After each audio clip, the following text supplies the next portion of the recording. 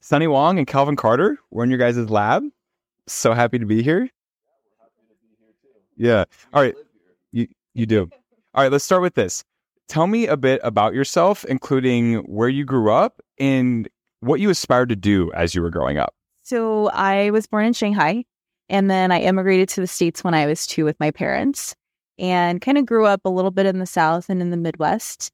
And I think one of the things that my parents really instilled in me, coming from like a very poor upbringing, was that, we were given a lot more opportunities because my parents were in the States, and they really wanted us to take those opportunities and do something and contribute to society in whatever way that we could. And so from a very young age, I always wanted to do something that would help humanity. But when I was very young, I always wanted to be an astronaut, which I don't know if that's like super realistic. And I think my parents kind of guided me more into science and medicine, and that's kind of where I ended up. That's super cool. How about you, Calvin? I am from By the way, that's a really hard thing to follow up. being an astronaut. Well, I'm from a place called Staten Island, New York, the great Staten Island, home of the largest landfill in the world, or formerly. Let's see. So I'm biracial, which played a big role in my kind of growing up. Just having 2 different identities and kind of going through life, seeing things from 2 different perspectives, 2 totally different cultures. And I think that gave my twin brother and I kind of an appreciation for differences in people. And it's really given us this ability to connect with other people on a pretty deep level, which is very important now in science in particular, especially now where all of science is becoming so complex that it relies on people working together and communicating. It's this team science effort that is going to move the ball forward nowadays. It's no longer, the old days with Marie Curie at her bench by herself, pipetting into a dish. It's a lot of people working together. So, I didn't want to become an astronaut when I was growing up. It's a true story. I actually wanted to drive a bus when I was growing up. Something about, maybe it was, looking back, I think it was the responsibility of carrying passengers, and kind of having those lives. And then it became a train conductor and so on and so forth.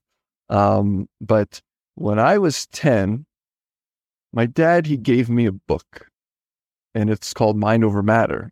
I still have that book. And in that book, it was talking about how people, we only use a fraction of our minds. They say 10% of your brains. And I always wondered, what the heck are we doing with the other 90%?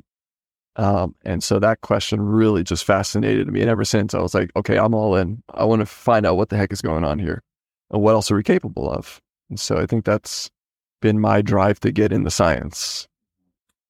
That's awesome. And what are you guys doing now?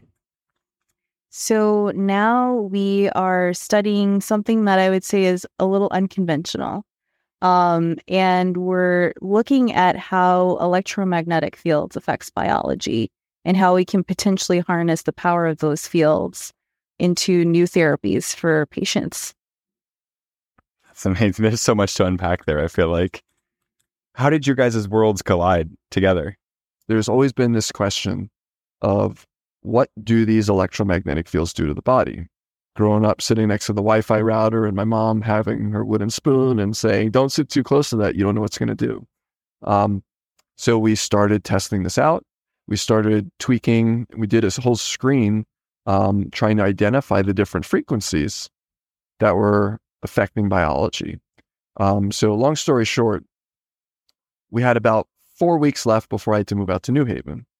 And I had tested all sorts of things, and I was primarily interested in the effects on the brain and behavior.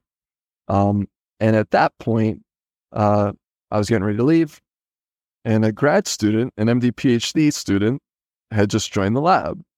And her interests at the time were in diabetes and metabolism. And she needed some animals to practice measuring blood glucose. So I lent her some. And after that, what happened? So I had started in the lab and, like Calvin said, was really interested in studying diabetes because a lot of my family has diabetes. And I actually wanted to better understand it and develop new therapies that would make it easier for patients with diabetes. And Calvin lent me all of these animals because I didn't have any of my own at the time. And I needed to practice, measuring blood glucose and things like that. And so he gave me these mice and I started measuring the blood sugar in these mice. And all of the animals that he had exposed to these electromagnetic fields, the diabetic ones were all like normal blood sugar now. So they were no longer diabetic. And I was like completely shocked. I went back to Calvin and I said, there's something weird going on here. And the first thing he told me was, well, the glucometers in the lab are super old. So maybe you want to go buy another one and try again. To be fair, I say, look, okay, it's your first week in the lab. Okay. It's people make measurement errors all the time. Just go back, do it again, use a new glucometer, and we'll take a look at the results. So she did that, came back a couple days later, and lo and behold, the finding held up. And these diabetic animals were now like healthy and normal. All because of electromagnetic fields. Yeah. So we were emitting electromagnetic signals that are weaker than signals emitted from an iPhone. And which was the really strange part about it is because they're so weak. You can't feel them. There's no sensation. There's no tingling or any sensation. And so that's kind of when the Twilight Zone music started going off. And we were like, I wonder what this could lead to here. And that blew open this project. Yeah. Do you want to say anything else on that? Delving deep into the mechanisms of diabetes and trying to really understand why this was occurring. Because I think one of the things with something that's so out there and so different is trying to uncover the root cause of why it's occurring. Because otherwise it could just be hand waving at that point. Have you found other disease states that EMFs are particularly helpful to treat? Having a funding crunch. So we had made this big discovery and the lab only had maybe 8 weeks left of funding. And we had already let go of 80% of the lab because we just weren't going to make it. Grants were expiring. We didn't have the funding. So we had made this cool discovery. And here we were like, I think we may have to close up shop. And so that's when we had another serendipitous meeting, and that's when we first met.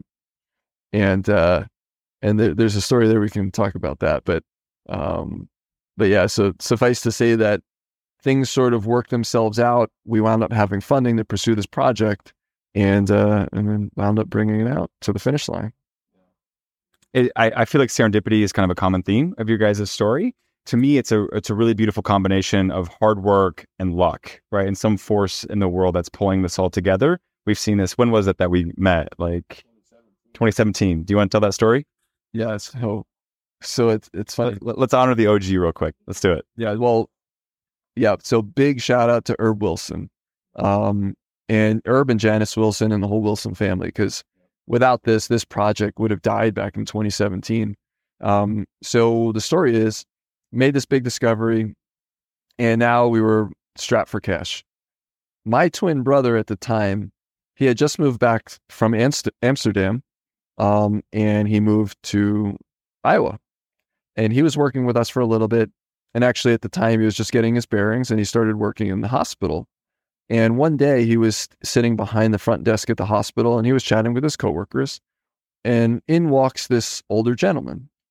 And my brother just stopped this conversation and just walked up to him and had started a conversation with him. And I guess they somehow got to talking about what we were doing in the lab and this new discovery that we had just made. And Herb said something like, well, that's very interesting. I want to meet them. And at that time we had this pitch coming up, which was a couple of weeks later. And Herb said that he would be there. My brother, what he told us afterwards was, yeah, I thought I would never see him again. And then I don't know what happened behind the scenes with you and Herb, but yeah, at that pitch competition, you both showed up, you sat in the front row, and we did our thing. And then we pitched it, and afterwards, Herb came up to us and he said to me, what do you think if I write you your first $1 million check? And I was like, you might as well make it 10 million. Like, yeah, bring it on. Let's do it. And yeah, I mean, and it was a great time and everything. And we got to know the Wilson family very well, and they're amazing people. A couple of weeks later, he wrote that check, and the rest is history. Amen. Anything to add there, Sunny? I just think that like Herb and Janice Wilson and the whole family were so instrumental to like our successes, and the fact that we were able to really develop that relationship with Herb and Janice like over time, meeting up with them, it was just really great to see their perspective on what we were working on and how much of an impact it would make on patients and just people in general in the future. Mm-hmm. What did you guys talk about? I'm just curious, like, so, because, okay, my brother, they connected, he said that he was going to meet us there. Well, how did you get involved? Like, did he ask you, like, hey, I got this group, like, help me figure this situation out? Like, what happened there?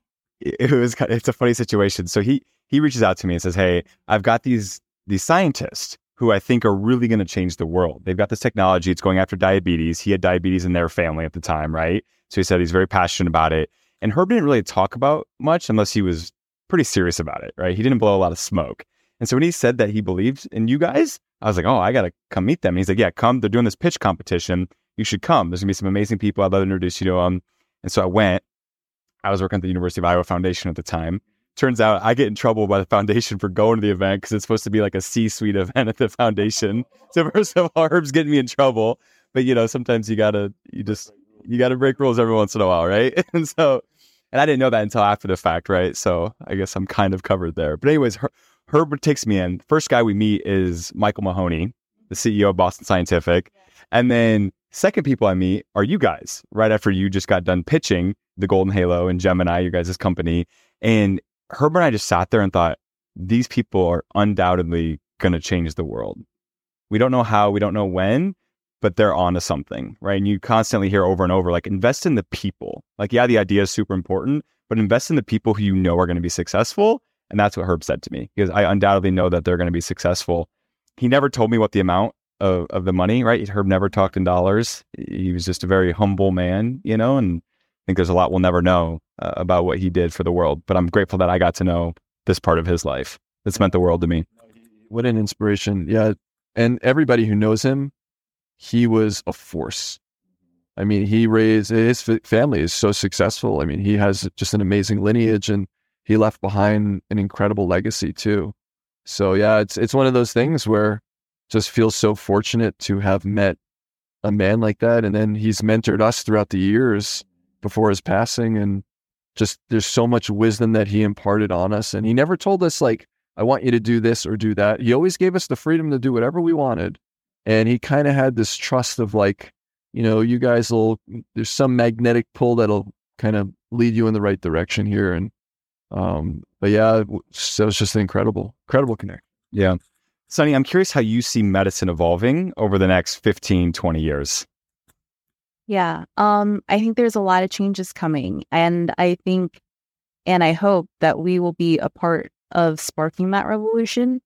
I think that technology like AI, technology like the therapies that we're developing, I think can change how patients view medicine. I think a lot of the times patients come into the hospital and are really afraid of what's going to happen next when they get diagnosed with a disease.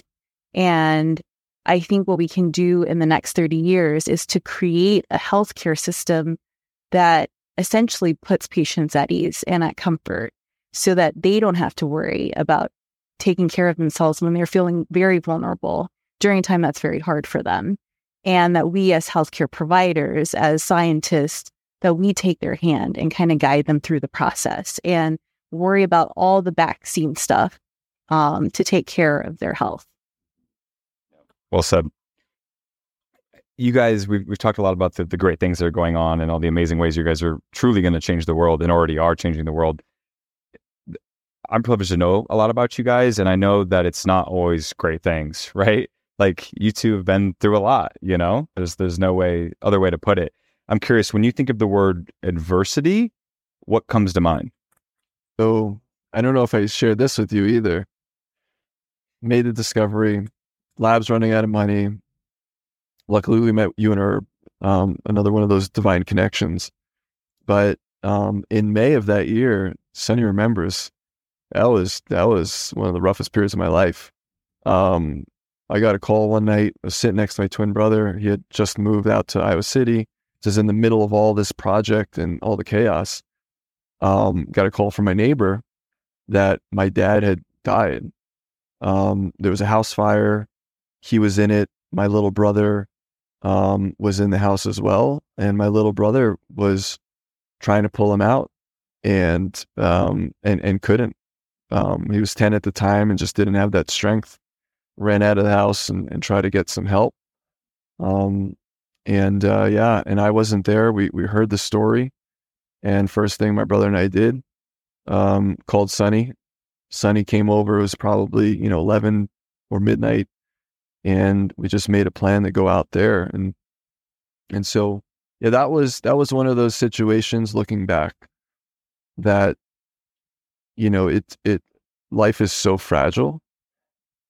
I don't know what'll happen tomorrow, but, I think that instilled this sense of urgency, like, what the heck do we have to lose here? Worst case scenario, like, we try our best, we advance it, let somebody else pick up the ball and run with it. My dad was an amazing man, and to see what happened to amazing men, it's just take a chance, take a risk.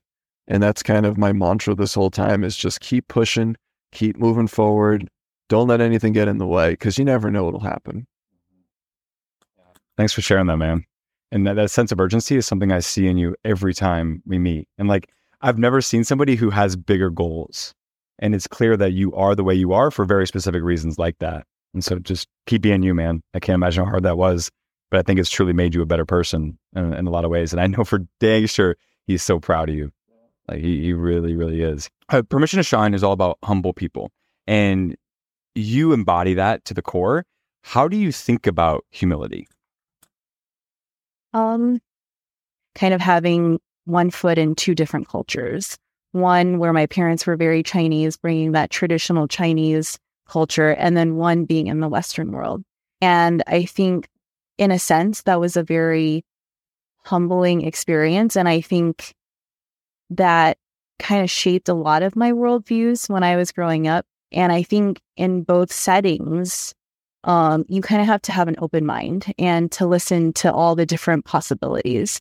And I think humility kind of embodies that, being open and listening to everything that's possible out there, and not shutting out an idea just because it doesn't follow the path that you have constructed as the path moving forward.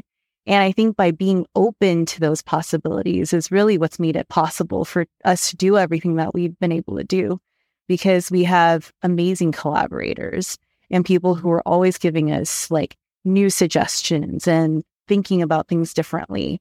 And then just being open to what we talked about before, like this force that's like beyond us, that may be sprinkling things in here and there, because we don't really know like how these things come into being, right? We were just in the right place at the right time. And we were brave enough to look at that and say, hey, let's try something new. And brave enough to go back and repeat the measurements. And it's impactful and it's inspiring in so many ways. And so thank you guys for being who you are. Thank you for allowing me to be your guys' friend. It means the world. And you're undoubtedly going to move the needle on so many things. So keep shooting big. I think the world needs it. We appreciate you. Absolutely. Yep, absolutely. Sunny, thank you very much. All right. Anything else you guys want to add? I guess a quick thing now. It's May. It's Brain Cancer Awareness Month. Brain cancer is one of the deadliest diseases out there. Virtually all patients won't make it past 5 years. 3 out of 4 will die within the first year. So this is something that we're really passionate now about solving. And the way we're going to do it is by doing cutting edge science, trying to identify those vulnerabilities in tumors, that we can target without harming healthy tissue. And I think we have a really interesting way of doing it using some of these electromagnetic signals. And so we like to say that, one of our focuses right now is turning brain cancer away from being a diagnosis that will kill patients, and turning it toward a diagnosis that patients can live with. And we think that the front lines for doing so are right here at the University of Iowa. Anything else, Sunny? No, I think Calvin summed it up. Nice. All right. Well, thank you guys. Yes, let's go. That was fun. Thank you guys. Thank you. Being a bus ride, I think there's something to What's